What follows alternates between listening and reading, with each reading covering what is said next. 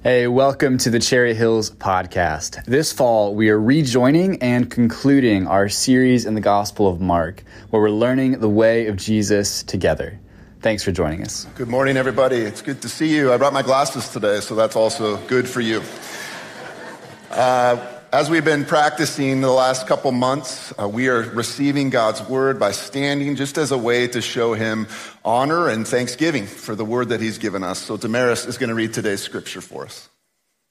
A reading from Mark chapter 12. While Jesus was teaching in the temple courts, he asked, "Why do the teachers of the law say that the Messiah is the son of David? David himself, speaking by the Holy Spirit, declared, 'The Lord said to my Lord, sit at my right hand until I put your enemies under your feet.' David himself calls him Lord. How then can he be his son?" The large crowd listened to him with delight.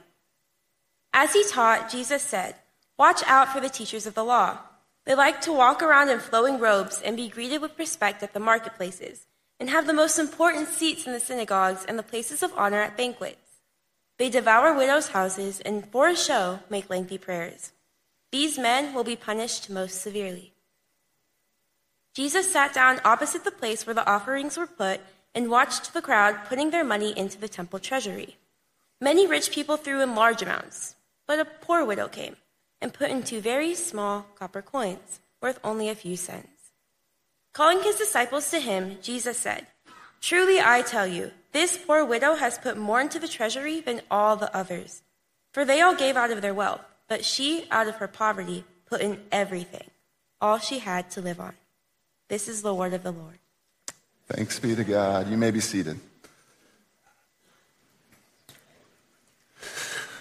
When I was in college, we had a group of friends. We did lots of things together, including going on different trips. And I realized by my sophomore year that I started to like one of the girls in this group. Her name was Peggy. But I don't think she paid any attention to me whatsoever, so I figured it was time for me to try to impress her. And so I knew Peggy really liked kids, and so this whole group of us, we went on this trip to Colorado. We were coming back on the airplane, and there was this young boy sitting right in front of me who was interested in me. And I'm like, this is my chance. And so I started playing with this boy. I started interacting with this boy. One of my eyes was to my right all the time to see if Peggy was watching. And we just celebrated 24 years of marriage this past year. So, yeah.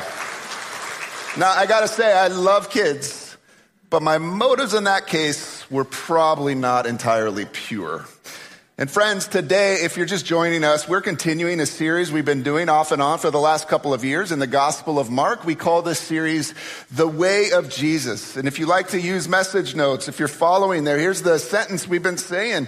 In this series, we're spending time with Jesus, learning to live the way of Jesus in our own lives. In other words, if you call yourself a disciple or a follower of Jesus, the idea is to learn how to live his life with the personality, the gifts that God has given you. And so we're studying Jesus to help us do that. And last week, if you weren't here, we were in this great section. We've been in this section in Mark 12 where these religious leaders are asking Jesus all kinds of questions, trying to trap him. And one guy comes up to him, not trying to trap him this time, but he asks Jesus this great question: what's the greatest commandment? And some of you were here. You remember how Jesus replied to this in Mark 12, 29 and 30. "The most important one," answered Jesus, "is this: Hear, O Israel, the Lord our God, the Lord is one. Love the Lord your God with all your heart and with all your soul and with all your mind and with all your strength." Jesus quotes from Deuteronomy 6 called the Shema. And he says, listen, there's nothing more important than loving the Lord. We talked about love being an action. So loving the Lord with everything you have. But then he throws in a little surprise here. He adds another one from Leviticus where he says in Mark 12:31, the second is this: love your neighbor as yourself. There is no greater what? Commandment. He singularizes these two things than these. Loving the Lord with all your heart, soul, mind, and strength will naturally lead to a love for others. And today we're going to come to a section, you heard it read already, where Jesus is going to unpack the motives that someone might have for living out those verses, for loving the Lord, showing other people perhaps God's love as well. Now, I'm saying this because many people still today claim, in this country especially, that they are Christians. And they think that they do certain things that prove that to others, right? I'm loving God by doing these different things for him. But if you're following, you got to know something about Jesus. If you're on your notes, Jesus cares less about what we do for him than why we do it. We can all act like we love the Lord with our whole mind, soul, strength, and heart, right? We can act like that. We can show other people that we're doing that. We can love other people as well. But Jesus looks beyond what we're doing to why we're doing it. It's not just about actions outwardly, right? He looks at the motives. Now, Peggy could not see my motives on that airplane. But the Lord always sees our motives. He's always looking at our heart. He's always trying to figure out or understand why we're doing what we're doing. And he wants hearts that are fully devoted to him. And so if you haven't already, I invite you to take your Bible and turn it to Mark chapter 12, starting in verse 35. And if you don't have a Bible, we have Bibles in the seat underneath you there. You're welcome to grab one of those. You can find this on page 825 of those black Bibles. If you don't own a Bible, please take that home with you as our gift to you today. Now, I got a couple emails this week. Some of you astute observers noticed that I didn't include verses 35 through 37 in the Bible study this week. But that's simply because I was trying to focus on what follows those verses. But don't worry, I am not going to skip them. So we'll start in verse 35, which says, while Jesus was teaching in the temple courts, he asked, why do the teachers of the law say that the Messiah is the son of David? Again, he's still hanging out with all these religious leaders. They're coming to ask him questions, trying to trap him. They're from all different kinds of religious groups. And normally, they don't like each other. But they have one thing in common. They want Jesus gone. They do not like him. But unfortunately for them, none of the questions they asked him trapped him. In fact, they left dumbfounded with the brilliance of Jesus' answers. And so now it's Jesus' turn to ask them a question. And he doesn't ask just any question. He asks the most important question of the day. Who is the Messiah? The Christ, the Savior of the world, the one that the Jewish people were waiting for. And Jesus begins by saying something they could all agree on, that the Messiah would be a descendant of David. He would be a son of David. That is a universally accepted belief in Israel's time. At that time, it's still a belief among Orthodox Jews today that the Messiah would be a human descendant of David. So far, so good. They're on the same page. But then Jesus asked this question by bringing his audience to Psalm 110, which is the most quoted psalm in the New Testament. If you pick it up in verse 36, Jesus, quoting Psalm 110, says, David himself, speaking by the Holy Spirit, declared, the Lord said to my Lord, sit at my right hand until I put your enemies under your feet. And then here's the question. David himself calls Messiah Lord. How then can he be his son? Do you see the brain teaser here? Do you like brain teasers? I like brain teaser. Here's the brain teaser here. How could the Messiah both be David's son, but also be his Lord? What father would call his son or great-grandson even Lord? I would never think of calling our son Will my Lord, though I do make him call me that at home. Now, here's another brain teaser for us today. This is a popular one. Two fathers, two sons go fishing. By the end of the day, they each caught a fish for a total of 3. How is that possible? The father is both a father and a son. Now, I know the rest of you, most of you are going to be thinking about that the rest of the day. But do you hear the teaser Jesus is getting at? How can the Messiah both be David's descendant, a human descendant, and also be referred to as Lord, as God? That is what David calls him. And the answer, of course, is that Jesus is here. I'm here right in front of you. I am a descendant of David. We read about his lineage in Mary's line. He is a descendant of David, and he's also God in the flesh. Something that they simply could not agree to. But we're told at the end of this section, the large crowd listened to him with delight. And now the scene shifts, and here's where I'm focusing, right? Jesus picks up this idea of how do we love the Lord with our heart, soul, mind, and strength. And he's going to contrast two different ways that people go about doing this. First, people who do it with the wrong motive, and then people who do it with the right motive. So let's pick it up there starting in verse 38. Let's read it out loud together, 38 and 39. I'll start. It says, as he taught, Jesus said, ready? Watch out for the teachers of the law. They like to walk around in flowing robes and be greeted with respect in the marketplaces and have the most important seats in the synagogues and the places of honor at banquets. And then verse 40 says, they devour widows' houses and for a show make lengthy prayers. These men will be punished most severely. Friends, if you're following, here Jesus warns about being devoted, right? Devoted to the Lord with the wrong motives. These guys were devoted. These teachers of the law. I mean, these were the super religious people of the day. These were the people that we would think as common people are knocking it out of the park when it comes to loving the Lord with their whole heart, soul, mind, and strength. But Jesus sees something different. He can see past the activities that they're actually doing and sees the motives for why they're doing it. And as I said in the beginning, if you take nothing else, Jesus cares a lot more about why we're doing what we're doing than what we're actually doing. And in this passage, I see four motives that these guys have for their so-called devotion of loving the Lord. Let's unpack these. First of all, they were motivated by a recognition from others. This is why they did the things they did. They wanted to be recognized by others. We see this in the very first part. They like to walk around in flowing robes. Now, the robes Jesus mentions here would have been extremely expensive and extravagant. They would have had beautiful tassels at the bottom. Everybody would have noticed them walking in these robes. In fact, interestingly, I found this out this week. It's the same word here. The robes here are used to describe what the angels wear. That's how beautiful these robes are. It'd be like me wearing a $5,000 suit on Sundays to be recognized by you. And Jesus' point here is they're not interested in seeing the needs and the hurts of others, right? Love your neighbor as yourself. That's the command. No. They want others to see and admire them.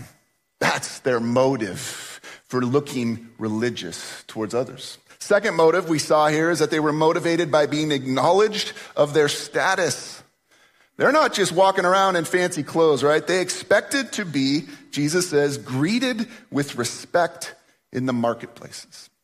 Now, there's an interesting cultural dynamic at work here in these words we don't understand. When the teachers of the law wearing their robes would come into a public place, it was expected that the lower person on the totem pole would first greet that person, and then the higher person could in turn greet them. And so they walk into these marketplaces in their fancy robes, and they want people to refer to them as master, father, rabbi.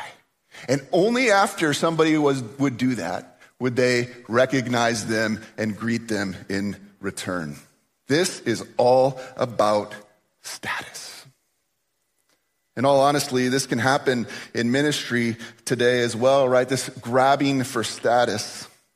Now, on a totally different side note, I would just like for you now to refer to me as Reverend Dr. Patzia in public. And don't expect me to reply to you until you do that, or notice you until you do that, okay? Back to our text. I don't know where that came from. Oh. You want to come up and teach the rest? This motivation of status goes on. They want the most important seats in the synagogues and the places of honor at banquets. The most important seats in the synagogues would have been a bench at the very front, right next to the Ark of the Covenant, where they could in turn look very impressive towards others. And they could look down on us commoners, right? It was the best seat in the house. No back seats for these boys. Although, let's be honest, today in the church, the back rows are where it's the place to be. I see you all back there. It's always way more full in the back. You wait for those ropes to pull up. I understand. But their motivation was to get the best seat in the house because they wanted to be seen. They insisted at banquets be seated near the host because that was where the best food would be delivered. Jesus talks about this attitude in Matthew 23, verses 11 and 12. The greatest among you will be your servant.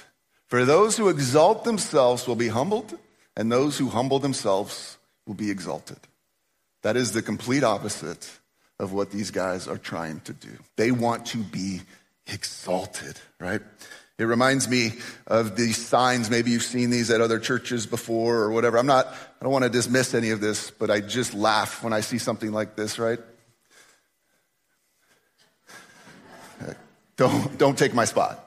The one right in front of the church, right? This is the idea. I want to be exalted. I want to be known as someone. The third motivation they had, if you're following, is they were motivated by using the weak for their own gain. Jesus says they devour widows' houses.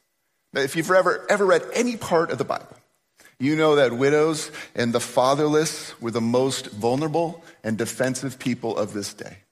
And we're also told that we are commanded to take care of them as God's people. God also warns those who abuse them that he will avenge. He will avenge the widows and the fatherless, which is why Jesus says here they're going to be punished most severely.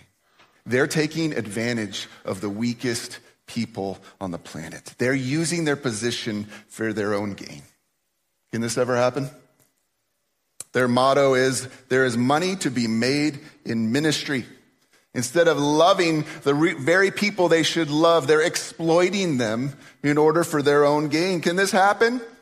Some of you might remember this ad. I'm not going to name the pastor, but he guaranteed this thing called Miracle Spring Water.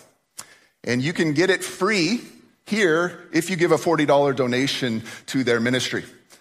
And the idea was, hey, you can buy this spring water and it'll heal whatever it is that you're going through. Now, you're not going to believe this, but it was actually a scam. But listen, we can laugh. The problem is, who does that prey on?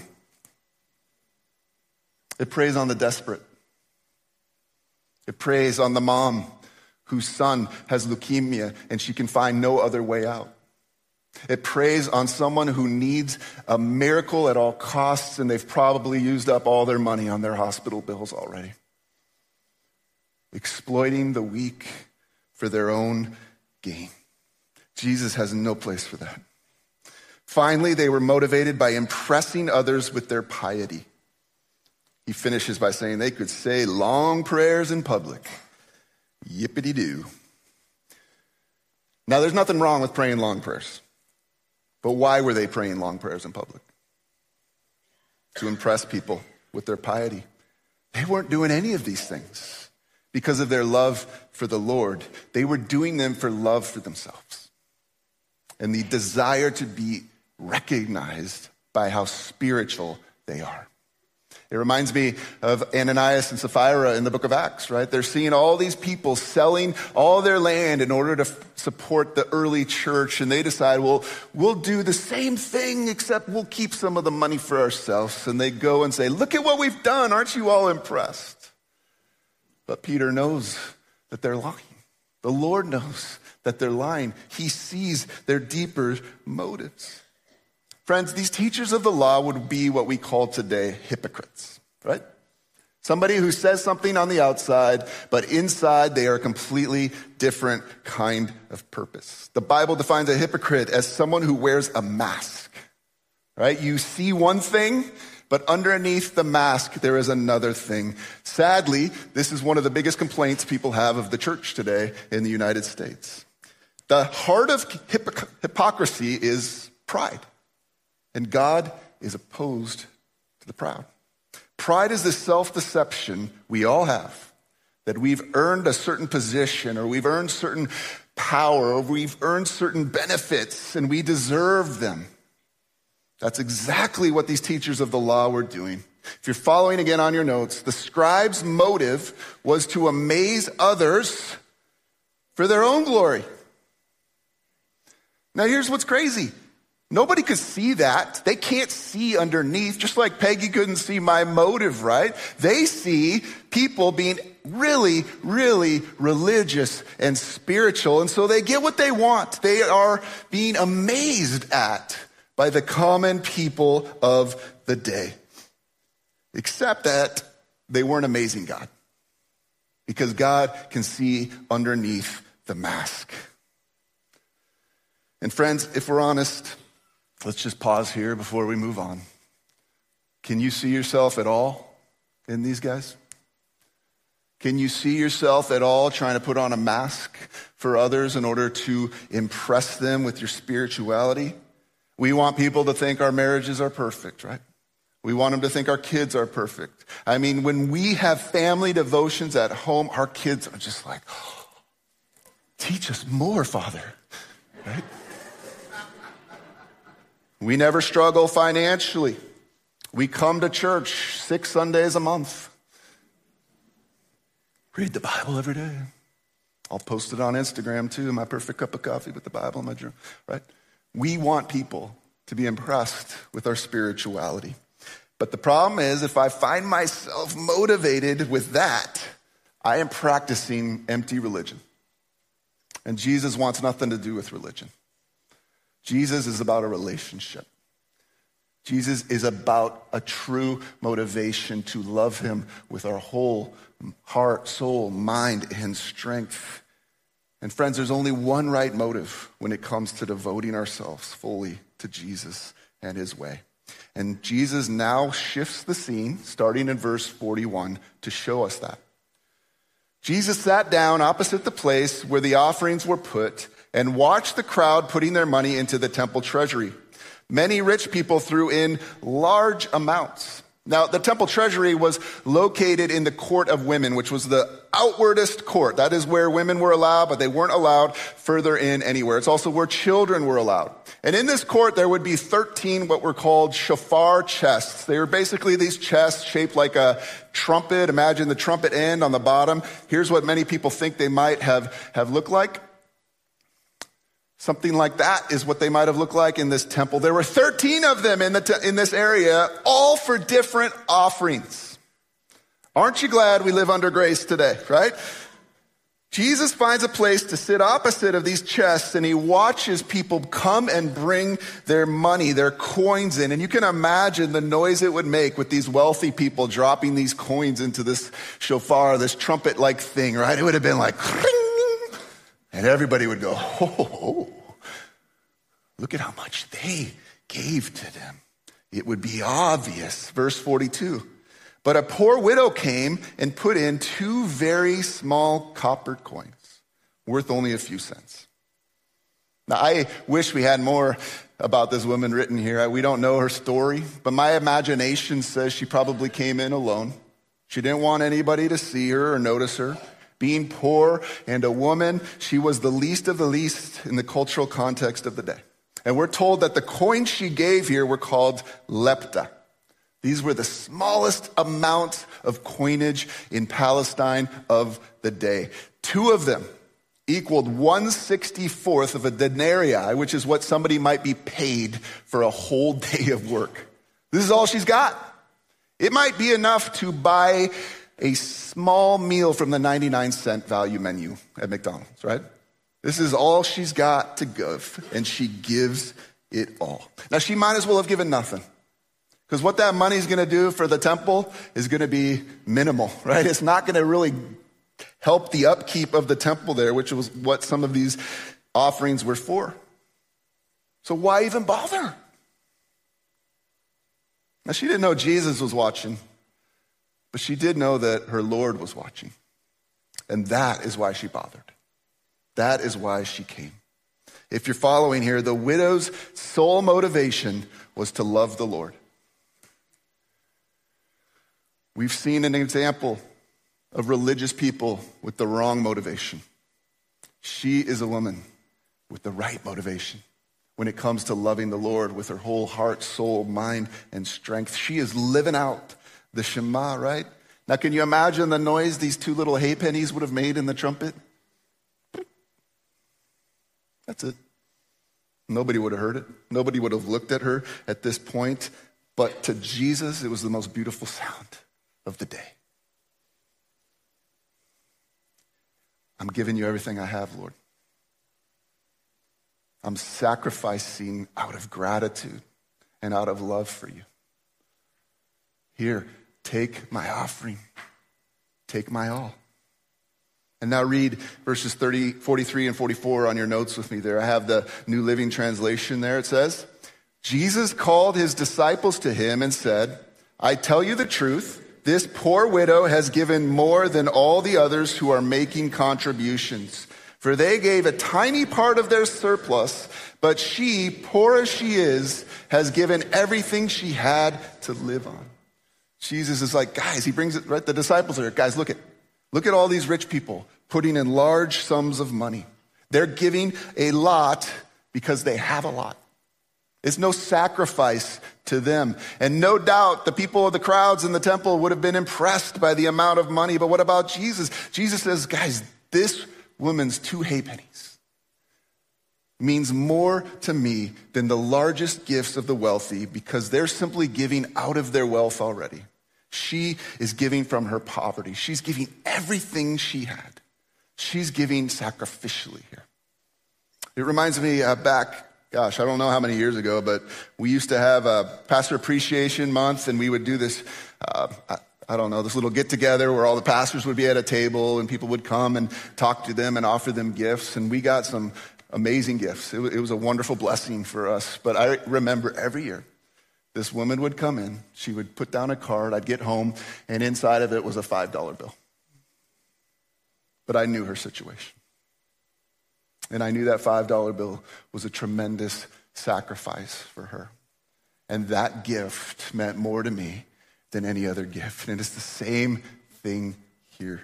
When it comes to giving, any spiritual activity, when it comes to praying, reading your Bible, whatever you want to say here, what matters is the posture of our hearts. That's it. It's not about how long you pray. It's not about how much of the Bible you read. It's about the posture of your heart, whether I'm coming to him to give myself fully to him. My whole heart, soul, mind, and strength. Listen, when I write a check to the IRS could care less about my motive. They just want my money. But the Lord loves a cheerful giver. The Lord loves when we approach him with a desire to love him with our whole heart, soul, mind, and strength. I love what Paul writes about this in 1 Corinthians 13:3. This is all part of that love section. And he says, if I give all I possess to the poor and give over my body to hardship that I may boast, but do not have love, I gain nothing. Now, I'm going to be clear here. Jesus doesn't criticize large donors with this lesson. He's merely pointing out, yet again, the why matters more than the what.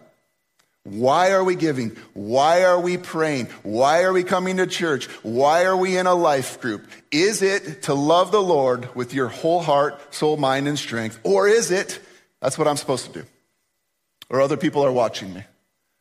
Or this is what God says I should do, so I guess I'll do it as a part of my religion. The widow gave out of her love.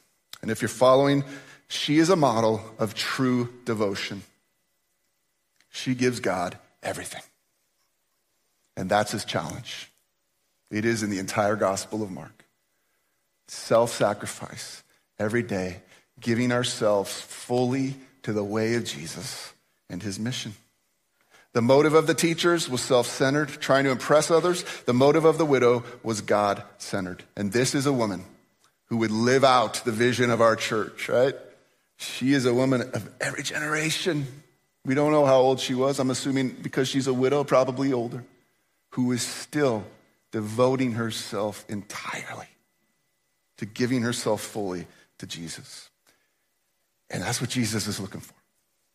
He's not looking for you to impress him. He's not looking for you to run through religious hoops. He is simply looking for a heart full of love. Where do you fall on this right now? Why are you doing what you're doing? Is it out of love, or are there some other motivations going on? Are you seeking to love him with your whole heart, soul, mind, and strength? Ultimately, only you know that, and only the Lord knows that. Your spouse doesn't know. Your kids don't know. Your employers don't know. The people in your life group don't know, because none of us can see each other's motives, but the Lord knows. And if you're following, our motives reveal the true condition of our heart. The religious leaders looked very impressive on the outside. We can all do that. I can do that. I can impress you with my religiosity on the outside, but on the inside they were dead. Jesus once called them whitewashed tombs. Right? Brand new looking tombs on the outside, but inside they're dead. But the widow, she looked worthless on the outside, but on the inside she was alive. And that is the key lesson Jesus is teaching here. It's the same lesson God had to teach to Samuel in 1 Samuel when he tells Samuel to go and anoint the next king. He'd be from the line of Jesse. And all these impressive sons come, right? And he's like, this got to be the one. He's tall and handsome. And they go down the list, and the Lord is like, nope, that's not the one. That's not the one. That's not the one. I'm looking for someone whose heart is fully devoted to me. And we read these words. I got them on your notes there. 1 Samuel 16:7. Here's what God says. The Lord does not look at the things people look at. People look at the outward appearance, but the Lord looks at the heart. And so as we close and prepare for communion, let's consider this question today, right? We always want to prepare for communion, to examine ourselves. This is a chance for us to examine our motives. So if you're following, what do my motives reveal about my heart for the Lord today? I encourage you to bow your head, put away your notes, whatever you need to do.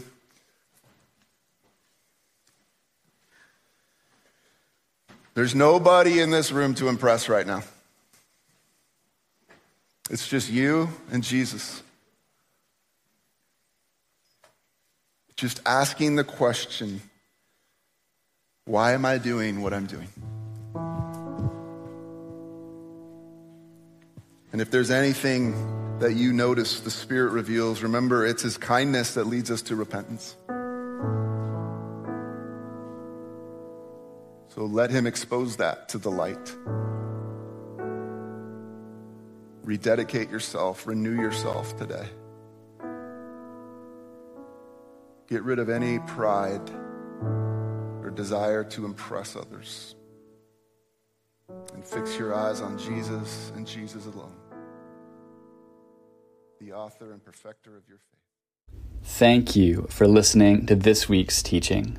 If you'd like more info on our church, you can visit our website or find us on Facebook.